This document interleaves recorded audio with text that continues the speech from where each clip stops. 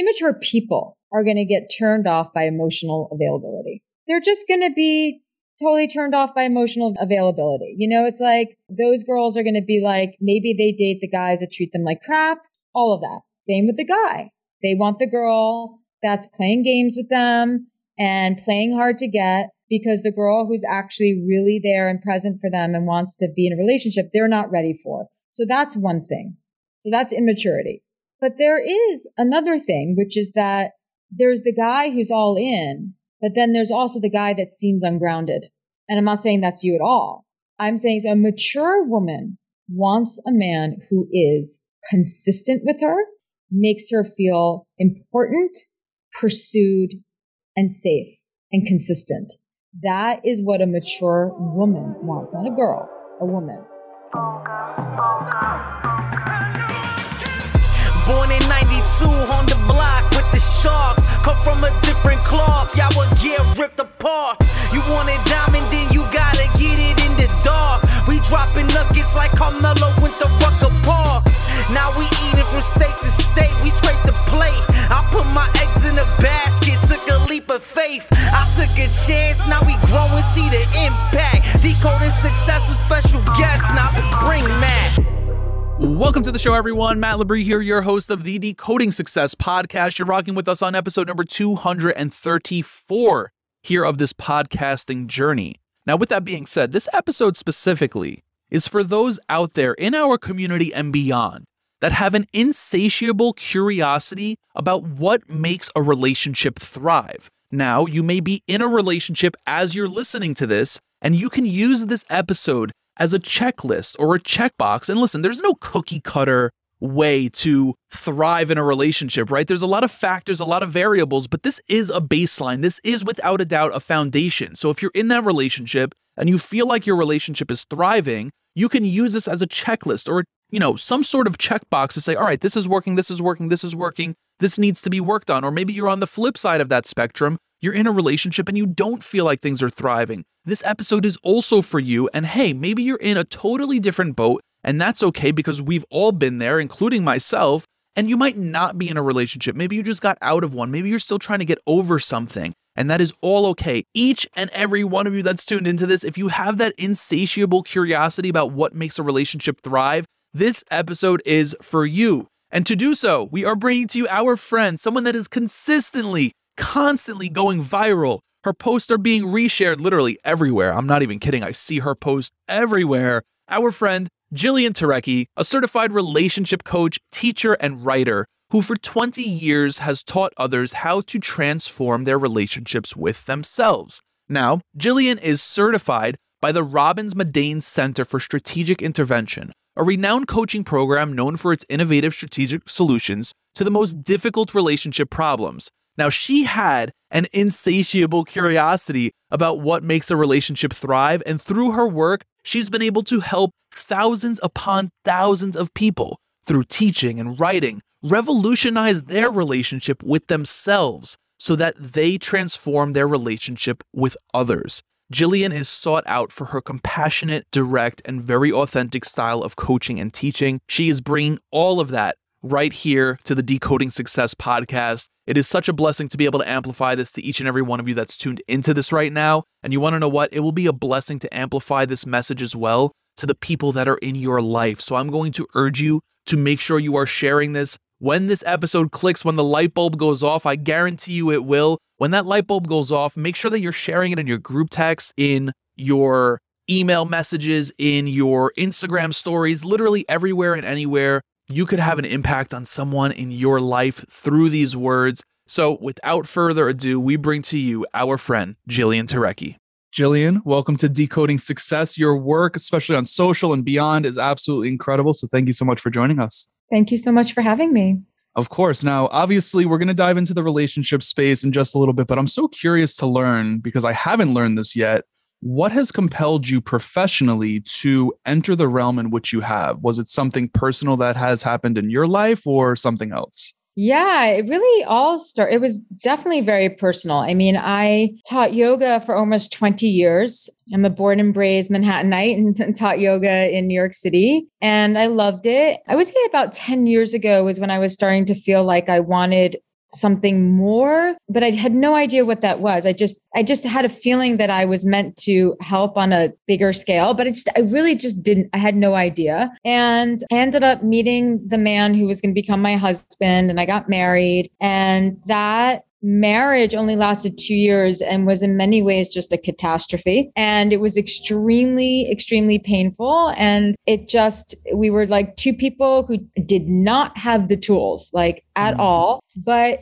like many people, I entered that relationship feeling like I had done a lot of work on myself and, that I was mature. And I was very determined to never get divorced. I had all these beliefs and these preconceived notions about relationship and all these attachments to how a relationship should or should not be. And there was a lot of variables as to why I broke down, but it was extremely painful. And when it was really reaching the end of the relationship, my mom was diagnosed with lung cancer. And so I went through her death and a divorce pretty much at the same time, which, death and divorce and moving are sort of like the three things that stress us out the most and money problems. So I had like two of the most profound human experiences that a person can go through happen at the same time. And so I had, the definite dark night of the soul, and it was horrible. It was the thing that led me to where I am today. So I don't look back and say, okay, it was horrible, but at the time it was horrible. I was desperate. And I made this decision, which I think was somewhat unconscious at the time, but I made a very key decision, which was I'm going to figure out what the hell just happened. Like, why on earth, number one, why on earth is this happening to me? Why is this all happening at the same time? Just seems too much. And why did my marriage not work? Why did this relationship fail? Because that was in many ways at the time more traumatic to me than my mom dying. Now, long-term, my mom dying was more of a trauma. But in the moment, I was like, how can this be happening? And then me not be married, and have my strong relationship at the same time. So I already had a tremendous wealth of knowledge about the relationship between the mind and the body and our physiology and our psychology. That was always something that just through teaching yoga and that has been sort of my obsession. And I've always been obsessed with relationships and with love and all of that. I've never been obsessed with it to the point where it led me down a professional road, but it was always something that really fascinated me. And I was determined to figure it out and became a coach merely because as I put myself through this process of trying to heal and recover from this very painful events, I said, I have to figure out how to teach this. I'm the guinea pig. Here I am. I'm the guinea pig. And now I'm going to teach it. And then it's been my mission for 8 years. I love so this. That's sort of the medium. There's a lot, obviously more nuance to it, but that's generally what led me down this road.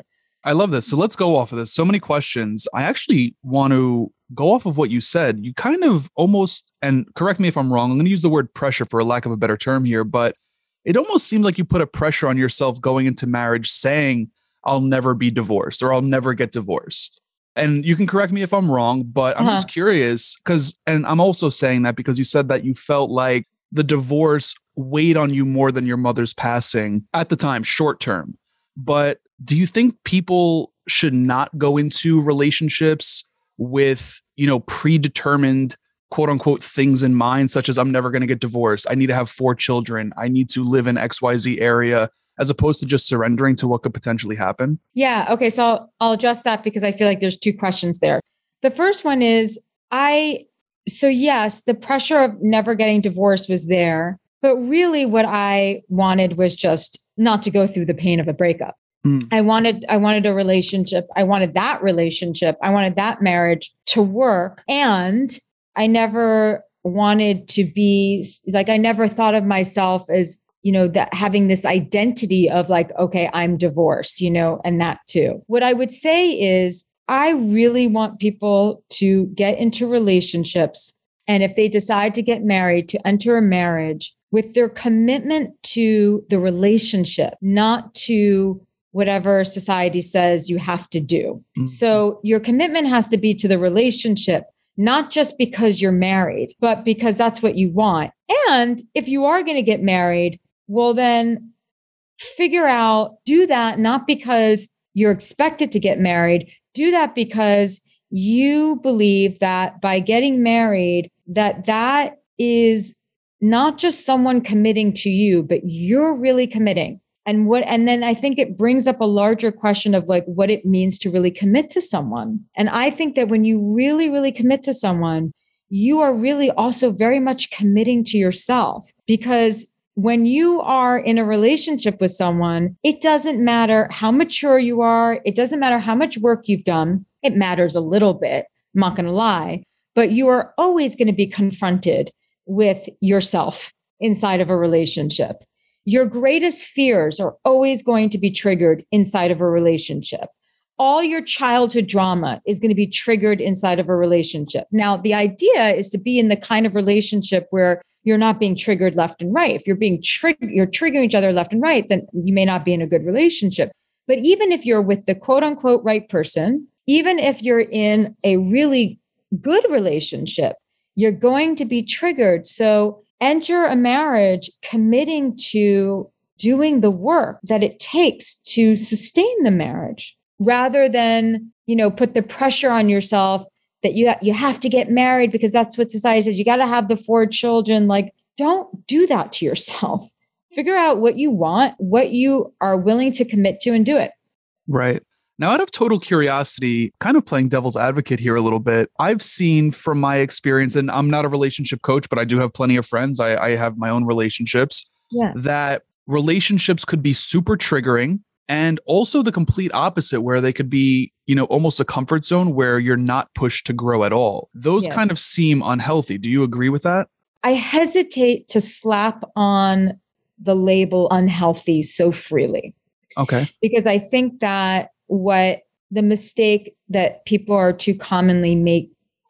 making too commonly recently is that relationship's toxic, or that relationship is unhealthy. It's like, okay, well, first of all, if you're going through a rough patch, like, don't call a relationship toxic unless it's truly toxic. There's just some pop psychology buzzwords that are being thrown around, I think, way too freely.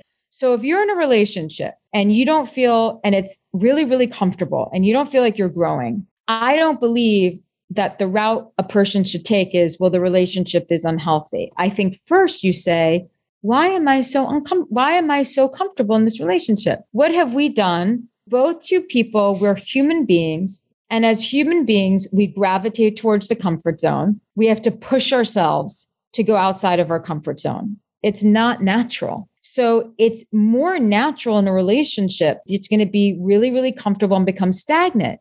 So instead of saying this is unhealthy, say, okay, how can we transform our relationship? We're too comfortable right now. And that's a relationship that if you can't, some people outgrow the relationship. I'm growing, they're not growing. I want to be pushed, they don't want to be pushed. So it might be a relationship that no longer works. I just wouldn't necessarily call it unhealthy. I hope if that clarifies things. Absolutely, 100%. Yeah. And it kind of drives me to my next question, because your elaboration there leads me to ask, like, how or what are the signs to understand someone as, a potential future partner, whether you're in a relationship, want to, take the next step, fiance, what are the signs that they're willing to do the work? And maybe not the blatant signs, right? Does that make sense? Right. Yeah. So are you asking, like, if someone is trying to figure out if someone's the right partner for them, what are the signs that that they're willing to actually do the work? I mean, listen, and you know this probably better than anyone, like, it's not a one-sided thing. Of course, you're two individuals, but you're also coming together as one in a sense as well. Yes. So I think some good signs are, how willing are you to communicate when things get rough? How willing are you, this is sort of in the same vein, how willing are you to have the difficult conversations?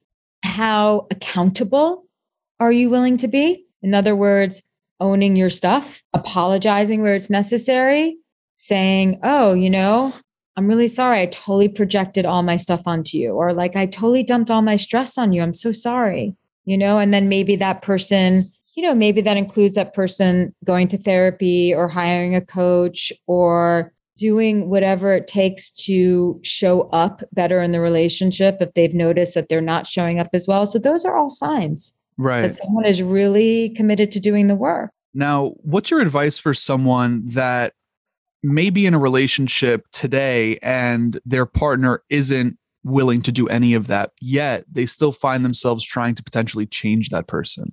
Yeah. So there's a few things. So if you're in a long-term committed relationship and you're going through a rough patch and you're someone who's like, okay, we need to work on this. We need to work on ourselves. I'm willing to do all this work. I've hired a therapist or I've hired a coach or I've gotten my ass back to the gym, because I've been letting myself go because that's an important thing too. I'm doing this work or whatever it is. I'm focusing on my career in this way so that I can bring more income into the family. And the other person is not willing to do anything, or they are in the throes of alcohol or drug addiction, and they're really throwing their lives away. And their actions and their behavior and their habits are negatively impacting the relationship, and they're not willing to do anything about it. That's when an ultimatum is in order.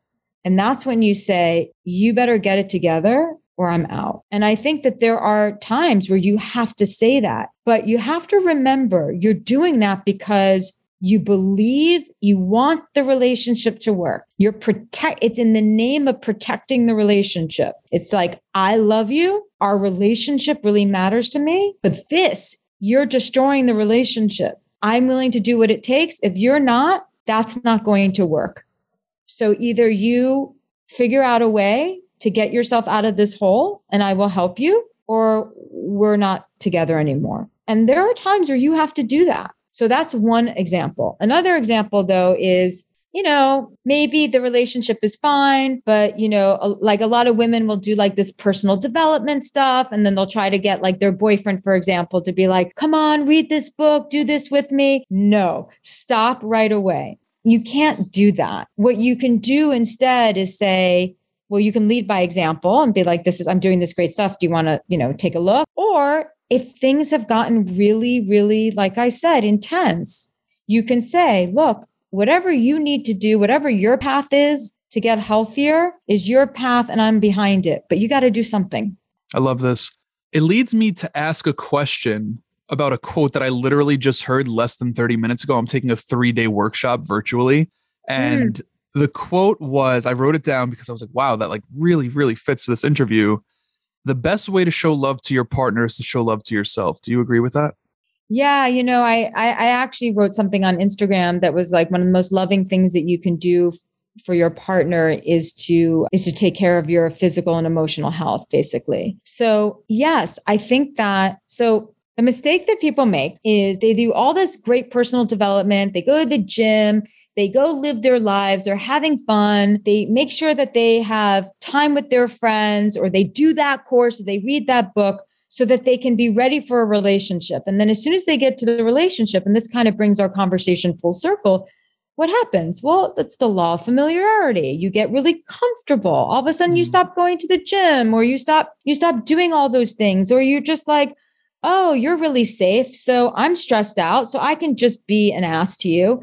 We start to do that. So we don't want to do that. We want to, once we're in the relationship, to actually do the things that we did to prepare for the relationship. We want to get that to reach a higher level so that we can continue to bring as much as possible our A game to our partner. Of course, we're going to bring our stress to our partner. Of course, life, as fast as life goes, it's also really long. So if you're living with someone, of course, you're going to dump your stress on each other, but you got to keep a cap on it. Like, you really have to be on top of it. So yeah, I do support that statement. Now, why do we get like that? It's like almost like we need to recalibrate our goals after we achieve it, right? And I don't want to refer to a relationship as a goal. Maybe it is. Some people it is. Yeah, I definitely get that. Yeah. But it's just like, once we get, and I've been there, 100% I've been there, where it's like, all right, cool, I got it. I got comfortable. Or, I mean, hey, totally different topic, but maybe I've lost interest after I got it as well. So I'm curious, why do we do that?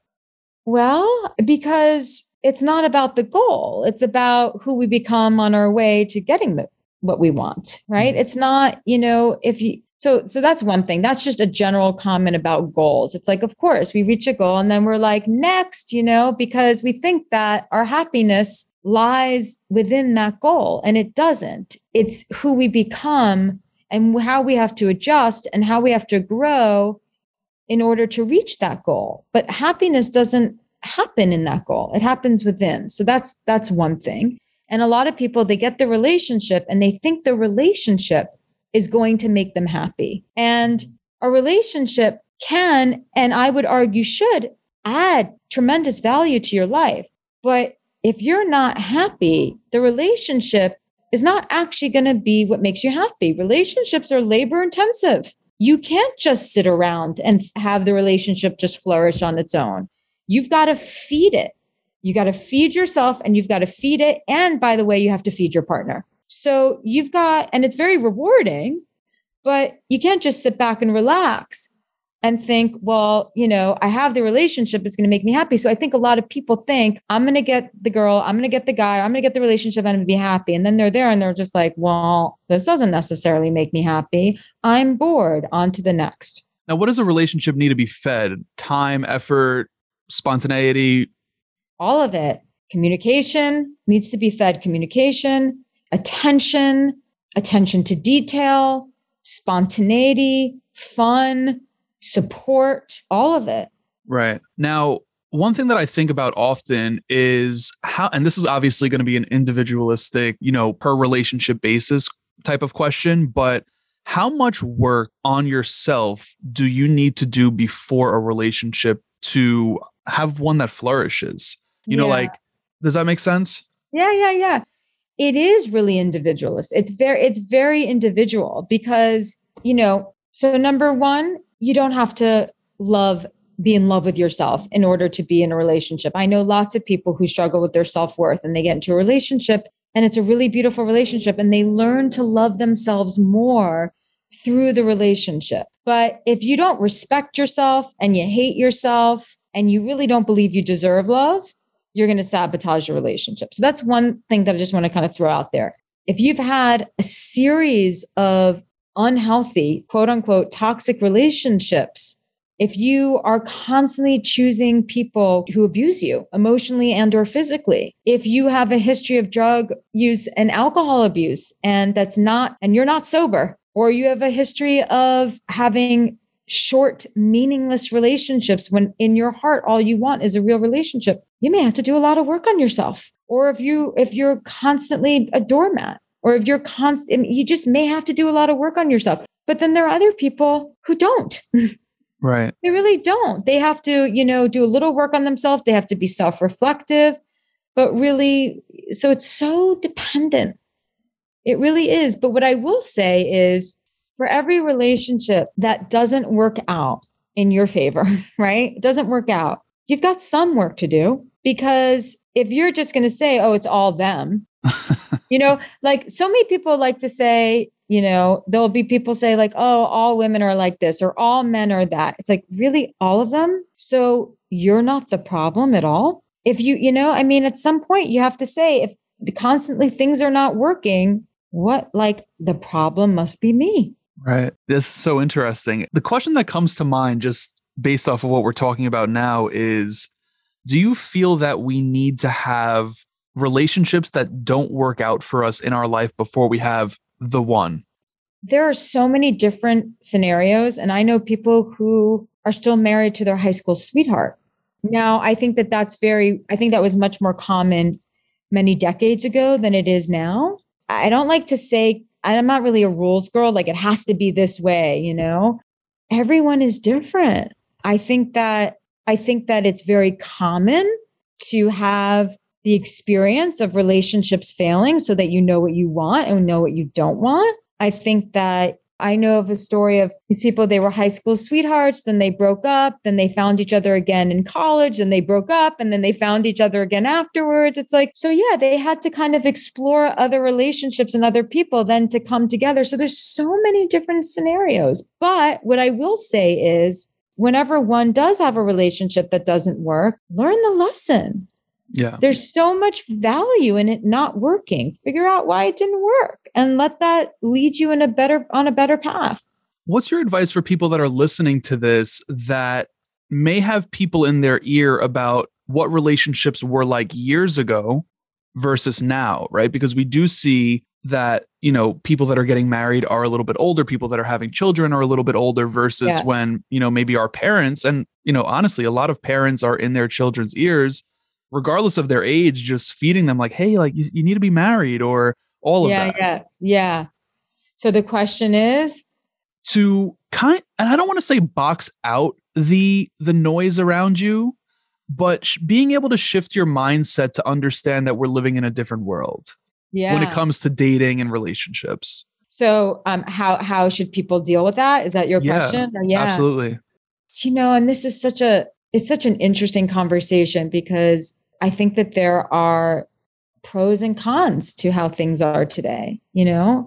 Well, number one, as a species, we're living longer, right? And because we're living longer, women are actually, you're seeing our fertility being able to last longer. There's also technology that's making it so that women can have babies in their 40s, even some in their 50s. It's not that common, but it's happening. I mean, that just would never, because there's surrogacies and freezing of eggs and all of that. So that's one thing. I think that we also, in terms of like traditional marriage, women are working now and are a powerful force in the workforce in a way that we never were before. So that's creating also conundrum for women who want to have a family, but also really want to make it in career. So it's not binary.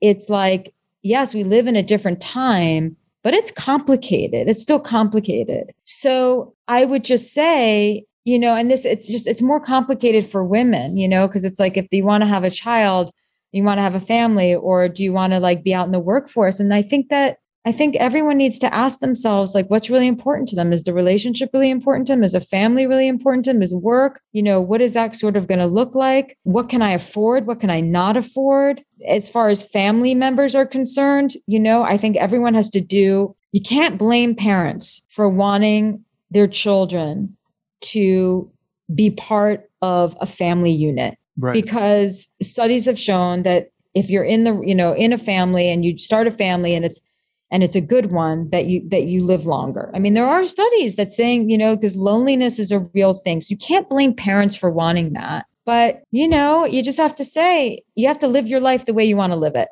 You have to live your life the way that you want to live it.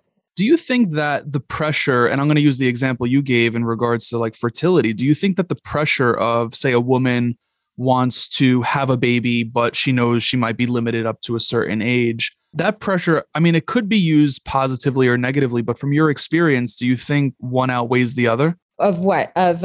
So, all right. So if a woman, and this is why I say it could be used positively, because maybe, the woman that wants to get pregnant, and I'm a man, so I'm just using an example here, but maybe that means maybe she should go out more, or she's like, all right, like I can go meet someone or get on a dating app or whatever. That's a positive way. But a negative way is, maybe it just dampens her mood and it's like, fuck, like I really haven't found my person, or, I really want this to happen and it's not happening.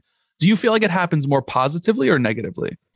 It's a combination of both. I think, look, it's a conundrum that many women face. It's the biological clock. And, a lot of women at a certain age, they don't want to put pressure on their partner, but at the same time, they don't want to waste any time. And I think that if you want children and you want a family, you really want children, like that's like a priority for you, do something about it. Freeze your eggs, get on the dating apps.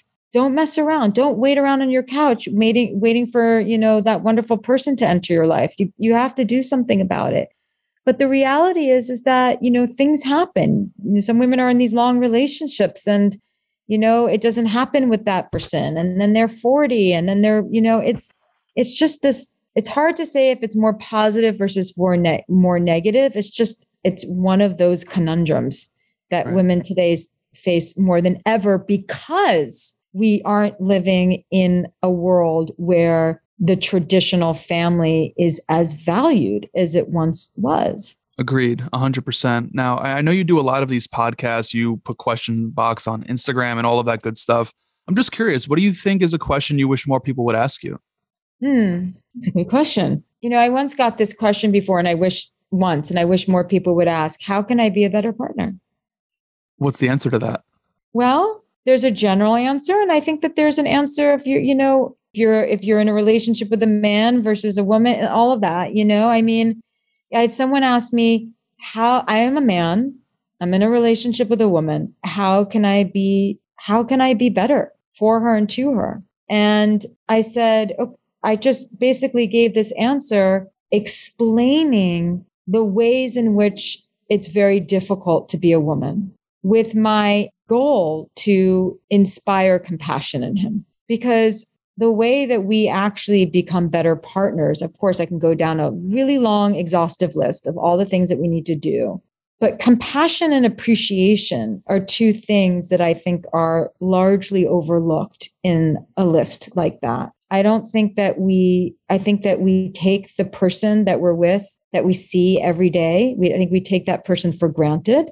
I know I've felt that. And I think that compassion is something that we could all build in ourselves a little bit more, especially for the person. It's easy to be compassionate for a stranger who's struggling, or a child or an animal. But sometimes it's really hard when we're like kind of irritated or got some resentments built up to be compassionate towards the person that we're in a relationship with.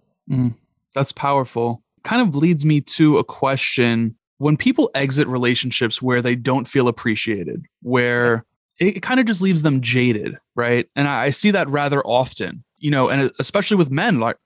We see it with celebrities. People bounce from relationship to relationship. Yeah. The conference that I'm on, J-Lo was used as an example. And I don't want to throw J-Lo under the bus here, but after A-Rod, she was in a relationship 2 days after, It leads me to ask, how do we know when our heart has been healed and it's ready to start dating again? Yeah, it's a good question. When we're willing to risk getting hurt again. Really? I'm smiling. I didn't want to hear that. Yeah, when we're ready, when we feel like, when we're not just fantasizing about the love that we're going to get, but we're also fantasizing about the love we're going to give. How do we heal our heart? Many different ways. There's not just one way. Many, many, many different roads to healing. Some do it by being alone. Some do it by being around friends and bonding. Some do it with a coach. Some do it with a therapist. Some do it with books. Some do it by working out. Some do it with yoga. Some do it with weights. Some people do it with, getting sober if they need to get sober. Some people do it by going on that retreat or going on that vacation or doing meditation. Or some people heal by volunteering and getting themselves out of their heads. I think one thing that's really important for healing, not just a broken heart, but healing just trauma in general, is go help people, go volunteer, go do something where you are not always the legend of your own story, that you're not always the protagonist, because we get self-obsessed very easily in our pain. It's just what we do. And the fastest way, healing happens when we can get out of our head. We have to get out of our heads a little bit. And some people do that by bonding through others. Some people do that by giving to others. So there's lots of different ways to heal our hearts, For sure. Sometimes it's, some people, it's like they need to take a time out. A lot of people, I say, you need to get back in the saddle again. Stop. You're not hurting over your ex anymore. You're just terrified of getting hurt again. And you got to get right back in there. It's like with any sort of phobia or any sort of fear, you need to confront it. Otherwise it owns you. How do you tell the difference though? How do you tell the difference if you aren't over your ex versus just being scared of being hurt? I personally find that difficult. Yeah, it can be really difficult. Well, you definitely know you're over your ex when you think about them and you're like, oh, no interest anymore. No interest anymore. Right. So that's one way to really know that you're just completely over your ex. Another way is you ask yourself, am I nostalgic for what could have been, or am I really nostalgic for this person? That's a powerful question. Yeah. That's a powerful question. We grieve the dream sometimes, and I just did a workshop for people for Valentine's Day for people going through heartbreak. And one of the things that I discussed was that this idea of nostalgia being a manipulator. Nostalgia is a master manipulator. It will convince you that that your past is better than where you are now or where you're going. And nostalgia keeps us living in the past. And the thing is that our memories of the past are so distorted. So you could be nostalgic for an ex, but your mind is completely omitting all the pain that you had with the ex. All you're doing is just thinking about the love, which brings me back to this idea of taking someone for granted. It's easy to take the person you're in a relationship for granted, but sometimes you have to imagine them leaving you, them dumping your ass and leaving you, and how you would feel. And I think that that's actually a really powerful thing for people to reflect upon. Esther Perel talks about, your partner you don't own your partner, they're on loan. And she's known for saying they're on loan. These are her words, with an option to renew. And you need to remind yourself often that you can't treat your partner as though they would never leave you, because they just might. Right. And how would that feel? That sucks. Yeah. But it wakes people up when you're taking someone for granted. And then, some couples, especially with the pandemic, it's not good to spend that much time with your partner. You need some distance too. It's very important. Right. Longing and all of that. But that's another conversation. But yeah. For sure. So we kind of talked about being jaded in a sense and, taking the time to do what you have to do for yourself before getting back out there, so on and so forth. But what if you are heartbroken? Yeah. And instead of taking the path of healing, making sure you're taking care of yourself, doing what you have to do for yourself, but what happens if you're heartbroken and you just jump right back into another relationship? Kind of in a sense where you're just like numb. I don't recommend that, because you take yourself wherever you go and you're just going to repeat the same patterns. I think after you break up with someone, especially if it was a relationship of significance, you need some time to feel your feelings. You need to process your feelings, and you need to reflect on what was your part and what was their part. And I think that I advise to have some clear understanding around that. And then you're ready. And then once you do that, given the circumstances, given the individual, then you might be ready for another relationship, but not until you do that. This is so powerful. I kind of want to transition here into the dating space. It's a large space and it's a big space. Yes. It's such a big space. Yes. My first question, because I get really excited when this happens personally, and I think a lot of people do, and I actually think I've seen you post something similar to this recently, but when things are going really great, like you're just vibing, the connection's there intimately, conversation wise, physically, emotionally, all of it's just clicking. What's your advice to people that are dating and experiencing that to ensure that they're not like just pedal to the floor? Yeah. There's so many people who do that. So I think that chemistry is often very unreliable, and that if you are someone who wants a real relationship, meaning you're not just looking for a love story or an adventure or a sexual experience, you actually want love and commitment, you better figure out what is most important to you and forget about what you want. Figure out what it is that you really need based on your history, based on your values, all of that, and be unapologetic about that. We have to represent ourselves accurately on dates. So we all know that if you're someone who puts, goes like 0 to 60, 0 to 100, every time you meet someone, you crash and burn.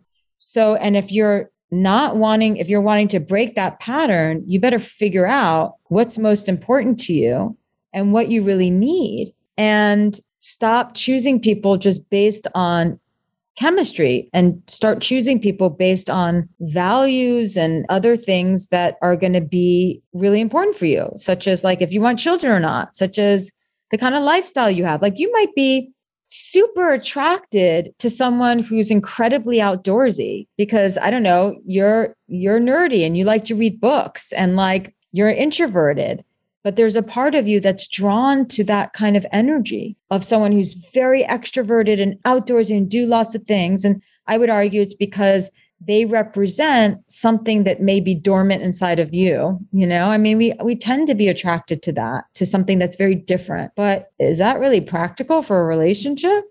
Right. You're not outdoorsy and you don't want to become outdoorsy. Like, how is that going to work? So you got to get real with yourself. Absolutely. Yeah. Now, kind of going off of that same question, when, you know, things are clicking and you're just moving with it, but you throw things out the window, such as, you know, your boundaries, which I've done in the past, right? I recall one of the last women that I was dating, she would give me dates that she was available super last minute.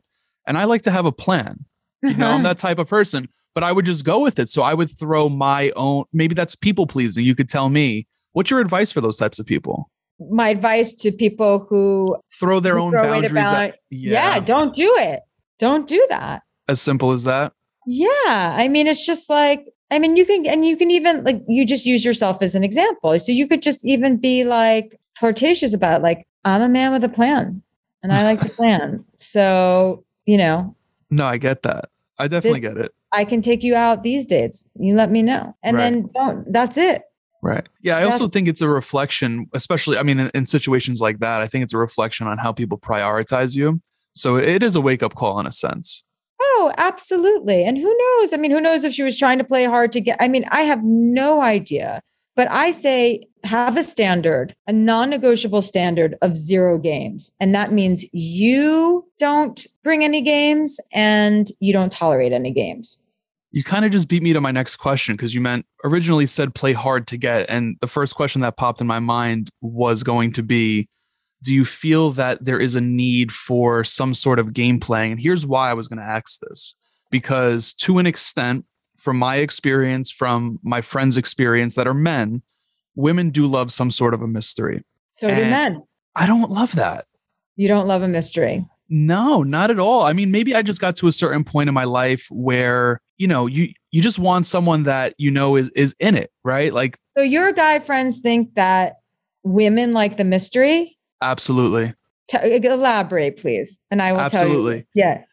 So here's the thing from experience. And again, this is from experience. Maybe it's a small sample size, but if a woman feels that you're too all in too quick, they get turned off. Yes. I don't like that. Okay. So it's not quite so simple as that. 2 ways to look at it, a few ways to look at it. Immature girls are going to get turned off. Immature people are going to get turned off by emotional availability. They want the chase. They're just going to be totally turned off by emotional availability. You know, it's like they're going to want, you know, those girls are going to be like, maybe they date the guys that treat them like crap, all of that. Same with the guy. They want the girl that's playing games with them and playing hard to get, because the girl who's actually really there and present for them and wants to be in a relationship, they're not ready for. So that's one thing. So that's immaturity. But there is another thing, which is that there's the guy who's all in, but then there's also the guy that seems ungrounded. Interesting. And I'm not saying that's you at all. I'm saying so a mature woman wants a man who is consistent with her, makes her feel important, pursued, and safe and consistent. That is what a mature woman wants, not a girl, a woman. If that same man is in any way seeming like obsessed with her, putting her on a pedestal, in any way giving off the vibe that this is what he does with all the girls, he loses himself, he's ungrounded, he doesn't even know me, but he just seems a little too obsessed with me, she's going to see right through that shit. I hope it's okay that I curse. She's going to see right through. Yeah, she's going to see right through that. And that's going to register to her as this guy is not safe. What makes a woman feel safe? I'm so glad you're asking that. We're speaking very heteronormatively, a woman feeling safe with a man. I'm just saying, you know, but I think that women feel, even women who date women would say the same thing. Women want consistency. This is what makes them feel safe. Consistency. And they want to know that they can really be themselves. I think men feel this way too. They want to know, can I be PMSing, for example, and my man or my woman is not going to judge me or leave me or not listen to me. Yeah. And they want what also makes a woman, and not enough people say this, feel safe. They want to feel protected. Physically? Emotionally, physically. It doesn't mean that she can't take care of herself. but she really wants to know that if she's in danger, and when I say danger, I'm not talking about big danger, that too.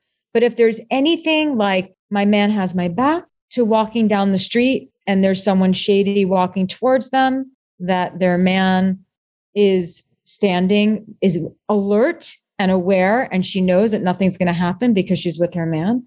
This is very important to a woman who dates men. It's very, very important. So she wants consistency. She wants to feel like when she's in the relationship that she's protected, and she wants him to be present with her when she wants to vent a little bit, that he's not going to, or she's not going to be looking down at their phones. I love this. Yeah. I only have you for a few more minutes. Also, one more thing. Please. Because this is important just for the men in your audience. If you're going to be following a bunch of half-naked women on social media, you are not going to get the super, super mature woman, because she's not going to stand for that.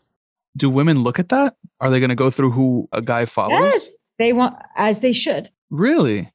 Absolutely. Because if you meet someone and you want to know, let's just say I have this video. Let's say you have a strong value, which is everything that you do on social media when you're in a relationship, it has to be on the up and up. Can't be DMing people. Nothing can be inappropriate. If you're if you're a woman, you're really serious for a relationship. And let's say you date men and you meet a man, and she looks at who you follow, and it's all like women who are half naked. That's a red flag. She's going to see that as a big red flag. So do you think men should also look at the followers of the potential partner? She can have, of course. I think there has to be a conversation. I think we live in a world, talking about how our world now versus back then, our parents, is different. We live in a world of technology and social media. If you are starting a relationship with someone, have that conversation. What are your views on that? Like, who do you like to follow and why? Like, do you communicate with any of your followers? How do you do that? This is the conversation around boundaries. Absolutely. I love that. I'm going to try and squeeze one more question out of you here, Jill. Sure. But first and foremost, I just want to let everyone know that's listening that your socials, websites, free giveaways, all of that good stuff will be in the show notes of this episode. Do you have anything else going on that we should make people aware of before I ask you one more question? No, just that a podcast might be on its way and a book is on its way. So just a lot of fun stuff coming. Well, we're going to have to bring you back to promote that book. But I want to ask you one more question. It doesn't necessarily have to be about relationships, dating, love, whatever comes to mind when I ask you this. But if you live to whatever year you want to live, however old you want to be, you hop on as many podcasts as you want, create as many projects, put out as many posts, but you could only be remembered for one piece of advice. What would that one piece of advice be? Oh, God, this is a good one. Give me a second. Take your time. Yeah. Every relationship that you have begins with you. Every relationship with someone else begins with your relationship with yourself. I love that. That's single powerful. One. That's so beautiful. This interview was incredible. Thank you for the opportunity to have you in our presence, grace us with your wisdom, your experiences, and all of that stuff, expressing gratitude, a ton of it. So thank you so much for joining us today, Jillian. Right back at you. Thank you so much. You have just tuned into episode number 234 on the Decoding Success podcast with our friend Jillian Turecki. Now, her work is absolutely incredible. I want to thank Jillian personally for being vulnerable, sharing her personal experiences on top of all of her wisdom, her knowledge, her insights, her education around this specific topic. So shout out to Jillian for that. If you want to connect with Jillian, you could check her out in the show notes of this episode where you can find socials, websites, courses. Be on the lookout for her new book. We're going to have to bring her back on here to make sure that we're amplifying that message. I'm sure it's absolutely incredible as she's in the process of working on it now. But outside of that, I want to urge you once again to make sure you're sharing this episode. It's an absolute blessing to have each and every one of you in our community, but there are people in your life that need to hear this message. So whether you do share that on your Instagram story, whether you share it on Twitter, Facebook, LinkedIn, whether you share it in text messages, wherever, however you share it, you have the ability to bring in more blessings to this community. It's not about our downloads going up. It's about making more of an impact. We have such incredible guests just like Jillian joining us, dedicating their time to impacting you and your life. We could have more impact. And you have the ability to help us do that. So I'm urging you to make sure you're sharing this message. Again, make sure you're checking Jillian out in the show notes of this episode. Until next time, everyone, we will see you next Wednesday with episode number 235. Until then, peace.